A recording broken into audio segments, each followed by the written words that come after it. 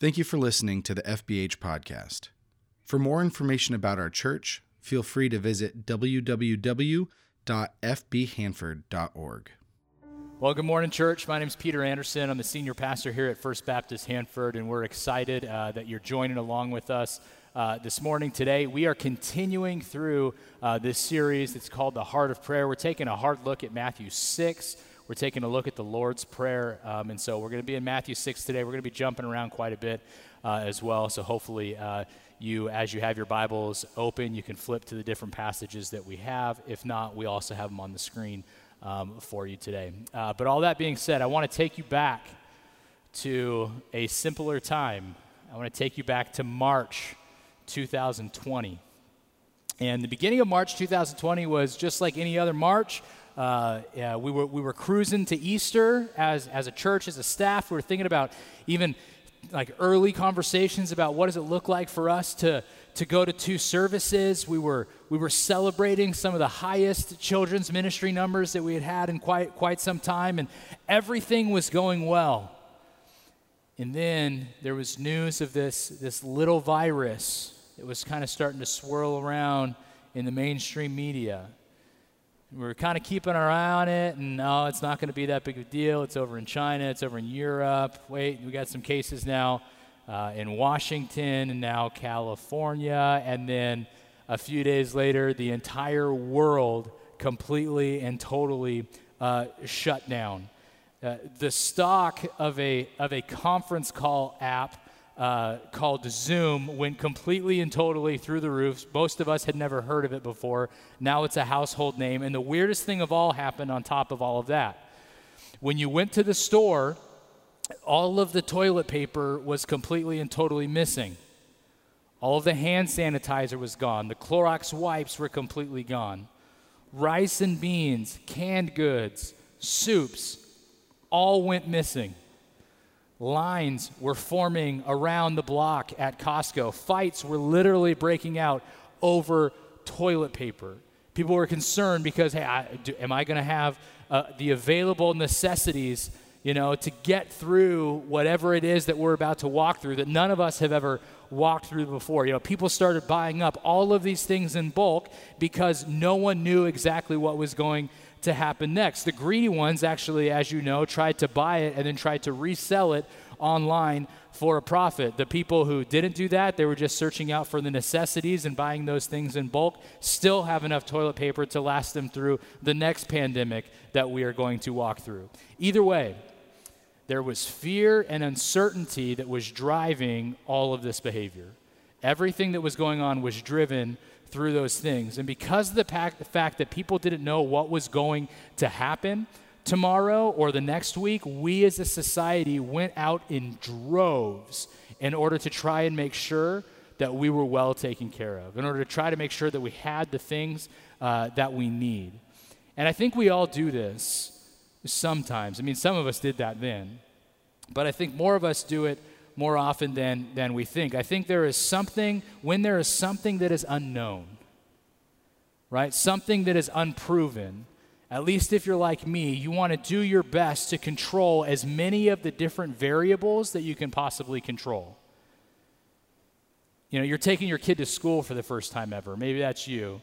Probably not this year, but in years past. Maybe you think through, man, okay, this is my first kid at my first school. And I remember the first time that we took our oldest to school, and we did everything, right? I mean, absolutely everything. You go in, you have like a teacher meet and greet, and the names are on, the desk, and you go find the name, and you figure out the bell schedule, and, you're talking to the principal, and you're talking to the assistant principal, and you have a conversation with the librarian about how do we get the best books. Like, you're having all of these extra conversations. You look through the bus route and figure out, okay, like, are you going to take the bus? No, we're not going to take the bus. We're actually going to pick you up every single day. And so, you figure out all these different variables. You go and you shake the slide to figure out what the durability of the playground might be, or check how healthy the school lunches are. You try to figure out all of these different variables that go into your kid going to school. Why? Because you want to be able to control all of those things. You want to make sure that your baby cub as a mama and papa bear are being completely and totally taken care of. You want to make sure that your kids are safe. You want to try to control the situation to the best of your ability. It's what we want to do. Maybe it's a health concern. Maybe as you've gotten older, your doctor tells you have high blood pressure or cataracts are starting to sneak in, or even worse, you have some form of cancer. Something that's afflicting you, something that's affecting you in some way, and it causes you anxiety. It causes you concern. And so you immediately go home and you do all of the research you can. You look up on WebMD all of the things that the doctor said that you have, and pretty soon you've diagnosed yourself worse than should you have not done any of that research at all. But you go home and we do all that research, and oftentimes to our detriment, to see what the issues are and some of the things you can do in order to improve your chances at overcoming this disease. Why? Because you want to try to control the variables that you can control. I remember when I was applying for a job down at High Desert Church, the place I was at prior to this. The executive pastor there, the guy who was responsible for hiring, told me that his responsibility is to try to shorten that gap of knowledge as much as possible so it makes it easier for people to be able to commit to jumping onto staff with them. Because you want to figure out all of these different things. You want to try to control all of these different variables. And whatever the unknown variable may be, we always like to control things to the best of our abilities because we feel safest when we're in control. Fill in whatever example that is from your life, wherever it is that you feel like you need the most control. I remember when I was in high school, when I was in college, anytime we had like finals coming up, and I was like kind of anxious about the finals, and I didn't know what was going to be on them, and rather than studying, I decided the thing that I could control was the cleanliness of my room and my closet. So I was that guy who went home and I organized my closet by color of shirt, right? Because then if I could control that area of my life, then everything else isn't as scary because I'm controlling something. We feel safest when we're in control. So knowing you have enough toilet paper for the duration of a pandemic is a big deal all of a sudden, when before we just wanted to be sure we didn't run out when we were in the bathroom, right? Why? Well, because when uncertainty is present, control is comforting. That's really what frames this whole thing. When we're anxious, when we feel like things are out of control, right? When uncertainty is present, control is comforting. Any type of control is comforting. Actually, back in the book of Exodus, we're going to be in Exodus a little bit today. It's going to be Exodus chapter 16, so you can jump there as I'm talking. But back in the book of Exodus, the Israelites kind of had the same thought, right? Even though God had delivered them from Pharaoh, right? If you're familiar with the story, Exodus happens. All of the Israelite people are delivered from Pharaoh out of slavery, out of captivity. He delivered them from Pharaoh. God had actually parted the Red Sea for them to be able to walk on dry land all the way through. And then, he closed that sea back up, and Pharaoh's entire army was swallowed up by the sea. Yeah, God sent a pathway. God sent a leader for the Israelite nation, for them as they kind of moved forward, but the Israelite nation still didn't trust them. Check this out from Exodus 16. It's verses 1-5. It starts here. It says, "The whole Israelite community set out from Elim and came to the desert of Sin, which is between Elim and Sinai, on the 15th day of the second month after they had come out of Egypt." Okay? In the desert, the whole community grumbled against Moses and Aaron. Those are their leaders. Verse 3 says, "The Israelites said to them, 'If only we had died by the Lord's hand in Egypt. There we sat around pots of meat and ate all the food we wanted. But you've brought us out into this desert to starve this entire assembly to death.'" Verse 4, "Then the Lord said to Moses, 'I will rain down bread from heaven for you. The people are to go out each day and gather enough for that day.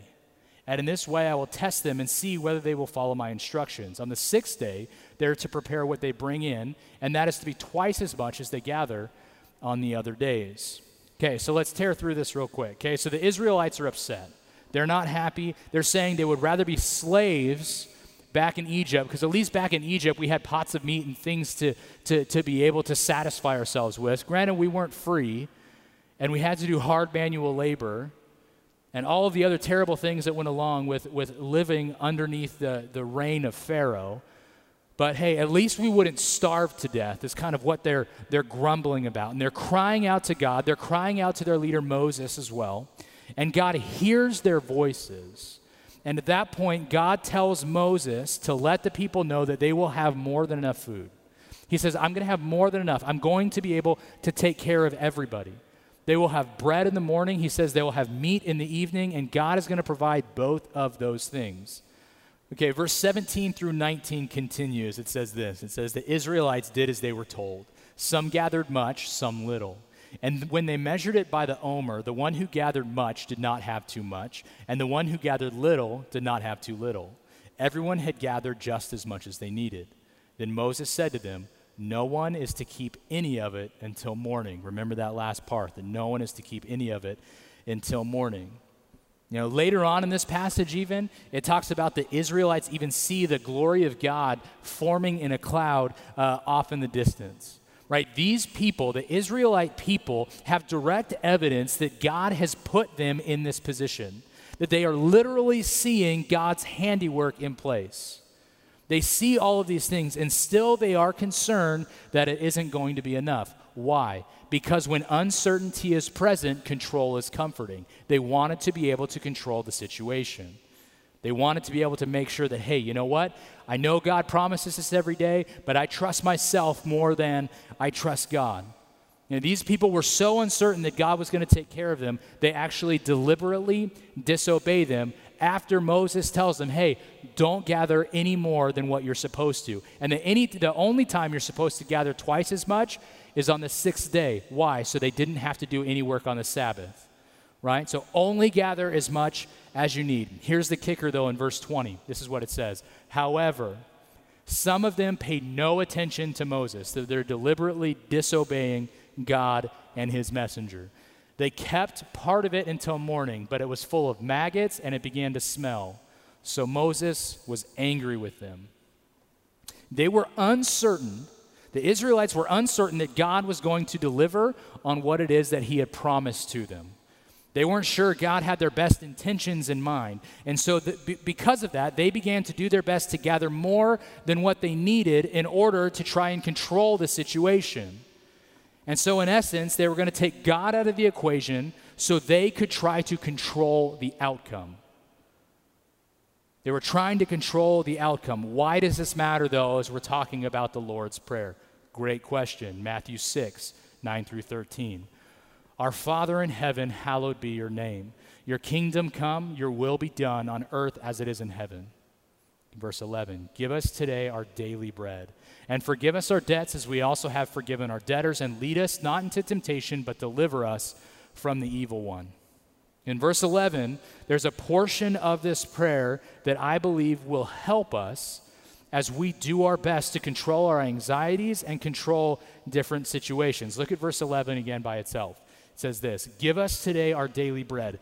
Very, very short verse. Very, very short and poignant part of the prayer. This is exactly the situation, though, that the Israelites found themselves in. They didn't mean, give us this day our weekly bread. He didn't say, give us this day our monthly bread or give us this day our annual bread. But today, and today alone, give us our bread. That's what Jesus says that we are supposed to pray for. This portion in the Lord's Prayer is about having kind of a humble dependence on God. We are supposed to depend on him and him alone. It says it is why we continue to look at Philippians 4, 6, and 7 while we're understanding the Lord's Prayer. Philippians 4, 6, and 7 says this. It says, don't be anxious about anything, but in every situation, hold on, let's read that again. Don't be anxious about anything, but in every situation, by prayer and petition, with thanksgiving, present your requests to God. And the peace of God, which transcends all understanding, will guard your hearts and your minds in Christ Jesus. So if we go back to our story, back in the book of Exodus, we actually see Moses telling the Israelite people, hey, look, God's going to take care of you. Okay? They presented their requests to God, and as they presented those requests to God, God heard them. And as God heard them, he answered their prayers. But where does this anxiety all come from? Where does it come from? It comes from the fear of the unknown.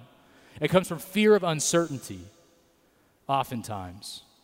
So we try and grab all the knowledge and control all of the different things that we can possibly control, right? We get anxious when we can't accurately predict an outcome of what we are anxious about. That's the whole reason that sports are so fun, right? It produces an anxiety in us because we don't know. We don't know what's going to happen until it actually happens. We can't control the situations. So we sit there, and there's like this cautious, optimistic anxiety that kind of flows over us as we are watching our sports teams. And then like we sit there and they outperform, they overperform, or they don't perform at all, like depending on your team. And then we no longer get anxious. Like once it's over because it's already happened. But we have this fear of the unknown. We have this fear of uncertainty. And because of that, we get anxious. So God tells us, hey, when you're anxious, pray. When you're anxious, pray. And when we look at how it is we are supposed to pray, it's taught to us by Jesus back in Matthew 6. We read it in just a second ago. Like in this prayer that God would give us, we request in this prayer that God would give us our daily bread. That we would rely solely on God daily, not weekly, not monthly, not annually, daily. Not on Sunday morning for an hour and then you go home for the rest of the week. That we would daily rely on God every single day. Why? Because we need to continue relying on Him daily for our sustenance every single day. It's an interesting story I found when I was doing some research about how to best kind of exemplify this point. After the Korean War ended, South Korea was left with a large number of kids. And they had been orphaned by the war. Mom and dad were both died or that sort of thing. And relief agencies, a lot of which were Christians, came in to deal with all of the problems that arose with the connection with having so many orphan kids. Right? And one of the people involved in this relief effort, they actually highlighted a problem that they encountered when they were there with the kids who were in the orphanages. And even though the kids, they had 3 square meals a day, they had clothing, they were clean, like they had all of their basic necessities taken care of, they were restless and they were anxious at night, and because of that, they had difficulty sleeping. So we have all of these orphans they're well taken care of. Granted, they lost mom and dad. Okay, but for the most part, they had no reason to worry about the next day because everything was going to be taken care of. But as they talked to the kids, they found out that the kids had anxiety about whether or not they would have food for the next day. They were concerned about it. They knew that they couldn't control that situation. So they were concerned about it. So to help resolve this problem, the relief workers in one of the particular orphanages decided that each night when the children were put to bed, the nurses there were to give them a piece of bread in each child's hand. And the bread wasn't to eat or anything like that. It was simply intended to be held by the kids as they went to sleep. It was a security blanket for them, really reminding them that there would be provision for their daily needs, that they would be taken care of. And sure enough, the bread, it calmed the kids' anxieties and it helped them sleep. Right? Likewise, we take comfort in knowing that our physical needs are met, that we have food, that we have our bread, our needs are met. We have everything that we need right in front of us. So we're thinking about what it looks like to daily rely on God for our peace and for our sustenance. We have to go back to asking Him for the things that we're concerned with. We have to go back to prayer, so we're not anxious about anything, and we present our requests to God. That's what this is telling us to do. The Israelites, they had a hard time relying on God in this sense, and so God very specifically sent manna from heaven for them because of the fact that He heard the groanings of the Israelite people. They made their requests known to Him. And because of the fact they made their needs known, God provided it for them. So it's our responsibility when we're anxious, when we're worried, when we're going to that sinful place of worry before that place of prayer, when we're doing those things, it's our responsibility to make our requests known to God. And as we do that, and we've learned how to pray, it says, God, give us this day our daily bread. And those are our needs, right? Those are our needs that it talks about. But what often happens, though, is rather than looking at our needs, especially in a very affluent culture that we are a part of, oftentimes rather than our needs, we make our requests known to God that they're more often our wants, out of those insecurities that we have in our lives. God, I really want this job. God, I really want this raise. I really want my school to make, or my kid to make it into this school district or onto this sports team or whatever it may be. And we make those requests known to God. And not that those things maybe aren't important to us or anything like that, but those things tend to fall into more of a want category than a need category. Right? And while God hears those things, he recognizes the difference between our daily bread and wanting to fill our coffers. Right? He knows the difference between our needs and our wants. Actually, as a follow-up to the story in Exodus, it's one of my favorite stories in the Bible that rarely gets talked about. There's a piece of scripture, actually it's in Numbers 11. You don't have to flip there, we'll have it on the screen, but it talks about the same period that the Israelites are wandering in the desert. But it has a story about the wandering Israelites and their food. It's Numbers 11, starting in verse 4. It says this. It says, some people were there, or some people who were with them began to long for other food. Okay, so again, originally, God is like, hey, manna from heaven will give you meat at night and that sort of thing. But again, people of Israel began to cry out. They said, we wish we had meat to eat. Most often people think, with this verse, they're saying, wish we had more meat to eat. Not they didn't have any meat, that there was more meat to eat. Regardless, they're complaining because they want more meat, right? Verse 5, we remember the fish we ate in Egypt. It didn't cost us anything. We also remember the cucumbers, melons, leeks, onions, garlic. But now we've lost all interest in eating. We never see anything but this manna. So notice the difference here. Notice the difference here. It went from the verse in Exodus where they were concerned about starvation. They were saying, hey, I would rather be a slave than be out here and starve. That's where they came from. To these verses here that have the Israelites complaining about not having a good enough selection of food. Saying, hey, how come God's not lining out a buffet for us of melons and leeks and garlic? Where are those things? Their desires changed, right? Not from having enough to get them through the day, but having the things they wanted rather than the things that they needed.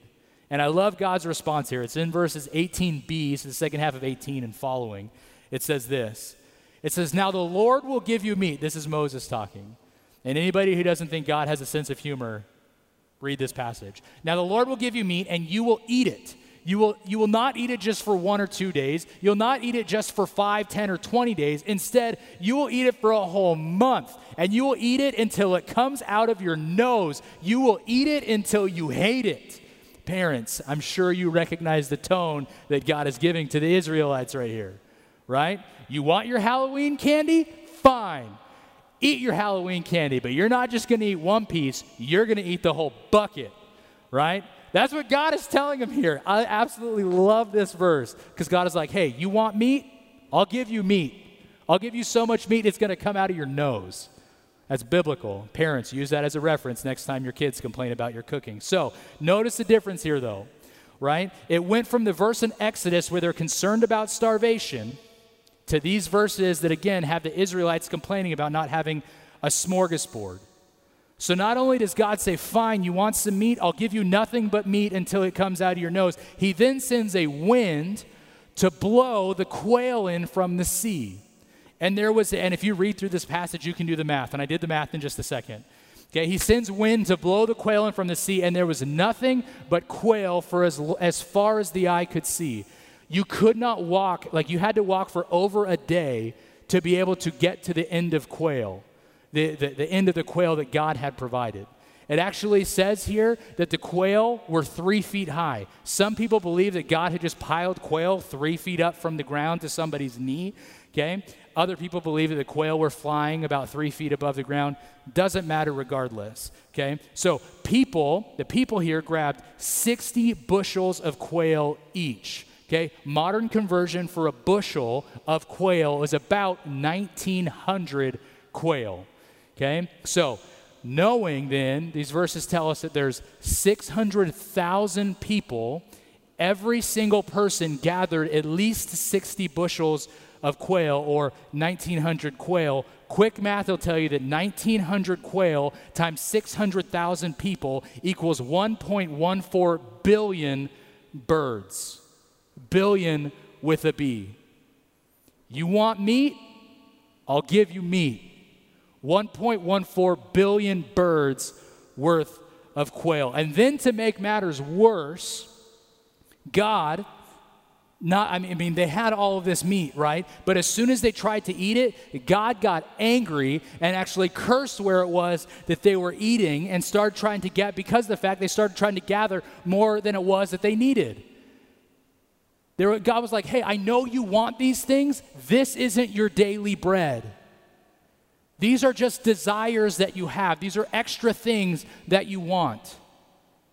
This isn't required of me. This is more than it is that you need. And so they didn't even get to eat any of those birds. Could you imagine picking up 1.14 billion birds, and then as you're eating it, God's like, nope, ground is cursed. You can't eat it. That's what happens here. And it's another example of people, of humans trying to get our own way rather than simply relying on the hope that God has for us every single day. And this is obviously a much larger narrative than quail that we are eating. There's obviously a whole lot more at play. This narrative continues to drive us toward an understanding that our provision should come from God and our provision should come from God alone. Our reliance comes from God and God alone, period. That's where our reliance comes from. So think about things. Think about the things that are in your life that you are seeking to grasp control of. That thing that you are white-knuckling to death because you are anxious about the outcome. Maybe it's a sickness. Maybe it's a disease of some sort. Maybe it's when your kids get to actually physically go back to school. Maybe it's fear of COVID or fear of the political season that we're in. Whatever it is that you are seeking to control more of, think about that thing that you are fearful of not being in control of that situation. Are you actively seeking to ensure that God is the one and only thing that you're relying on in the midst of uncertainty? Is it the one and only thing? Now, I think the church has a responsibility to the rest of the community to have peace amid turmoil. God tells us that we're to be anxious for nothing, that he offers a peace that surpasses understanding. And so I think it's the responsibility of the church to have peace amid turmoil, peace in this season, peace in 2020. You know, if we call ourselves the bride of Christ, we call ourselves the fellowship of believers, then it's our responsibility to follow God every day, to choose to follow God every day. That's what obedience looks like. We choose to follow him every single day. That's where we get our daily bread. That's where we rely on God. And there's usually never like this grand plan that allows us to see the finish line. Like God never is like, all right, hey, here's your daily bread, but I just want you to know, here's your daily bread, but also this is what's going to happen in the future. That's rarely the case. Right? The Israelites had no clue how long it was they were going to be wandering in the desert. God simply told them, hey, I'm going to take care of you today. And I need you to rely on me to be able to take care of you. And guess what? The minute you try to hoard it for yourself, the minute you try to fill your coffers, it's going to be the same thing as having maggots. It's going to be spoiled and rotten. Say yes to me today, every single day. And there's rarely, like I said, a grand plan that we can see from the beginning. God has it all worked out, but that doesn't mean that we are given eyes to see that. And it's oftentimes those small yeses that lead us to being completely and totally reliant on God every single day. Am I saying yes to God today? Am I saying yes to his word? Am I saying yes to the things that the Holy Spirit has prompted me to? It's those small yeses. You know, Sarah and I, we're Central Valley kids. Most of you have probably heard this story, but we're Central Valley kids at heart, right? I grew up in Atwater. She grew up in Kingsburg. And so we love the Central Valley. And I had gotten my master's degree in education, and I was going full bore into teaching, and I got a phone call from a friend of mine who said, hey, you need to go be a youth pastor at this place. And I said, oh, okay, I'll give him a call. I gave him a call. They said, you know what? We actually have 4 candidates for the position. We don't need you here. It's like, great. I did my job. I said yes to God. Then they called me back a week later. They said, actually, if you're interested, we'd like to interview you. So I said yes. And they said, hey, we'd actually like you to come preach. So I said yes. Hey, I'd actually like to have a conversation with you over lunch. They said, yeah. I said yes. Hey, we'd actually like to invite you and your family to come move 4.5 hours away from anything you've ever known so you can come serve God at this church. And we said yes. And then we kept saying yes, and we kept saying yes, and we kept saying yes, and eventually that yes led us right back home. You know, if you had actually asked me when I was a teacher in Kingsburg if I thought I was ever going to be a senior pastor in Hanford, I would say there is no direction forward for that. There's no way that would ever happen. It doesn't make any sense. I don't even know anybody in Hanford. But me saying yes to God consistently led us 4.5 hours away and led us 4.5 hours back to the Central Valley to be able to continue to say yes to God and help lead and shape a church in a direction that's going to honor Him and serve our community. I had no clue what the end game was. We had no clue what the end game was. And man, we jacked it up all the time. We consistently tried to say no in the midst of those yeses. But a long obedience in the same direction, as Eugene Peterson puts it, man, that allows us to be able to serve God as we say yes to Him every single day, as we are obedient to Him every single day. And let me tell you, you're going to mess it up. I mess it up. I mess it up every single day. We all mess it up every single day. But obedience looks like as we mess up, we say, you know what? I'm going to try again, because that's what it looks like to be obedient to God. I'm going to try again. I'm going to try again. Because I need my daily bread. I need that sustenance from the Lord. It's our responsibility as a church, it's our responsibility as Christians to pray and walk in that obedience to God as we daily choose to follow Him. Let's pray. Heavenly Father, thank you for today. God, thank you for this passage. Thank you for your prayer, for the Lord's Prayer.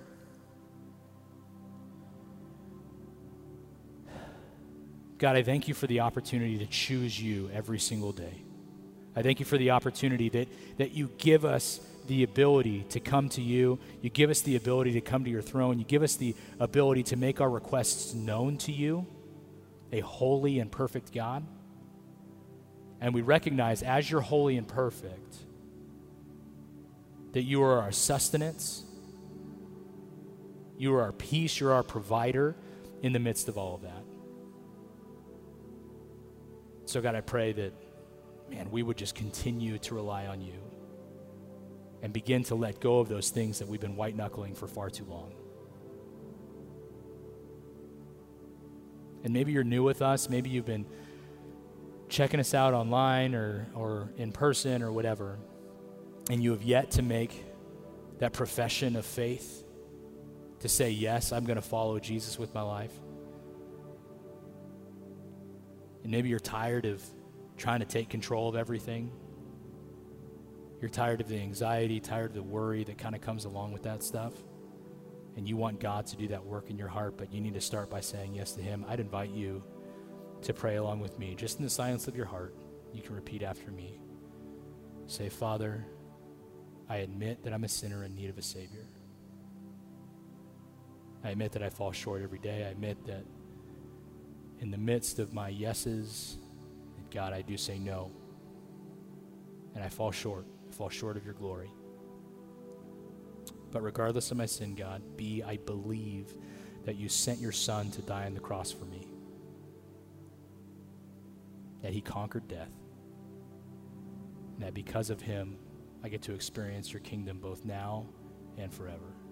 So I do believe that. And C, I choose to follow you every single day, which is those daily yeses that we need to say to you. Daily, we would say yes to you. Give us this day my daily bread, Father. God, we thank you for your Son, who taught us how to pray. Our Father in heaven, hallowed be your name. Your kingdom come, your will be done on earth as it is in heaven. Give us today our daily bread, and forgive us our debts, as we also have forgiven our debtors. And lead us not into temptation, but deliver us from the evil one. We love you. It's in your Son's name we pray. Amen.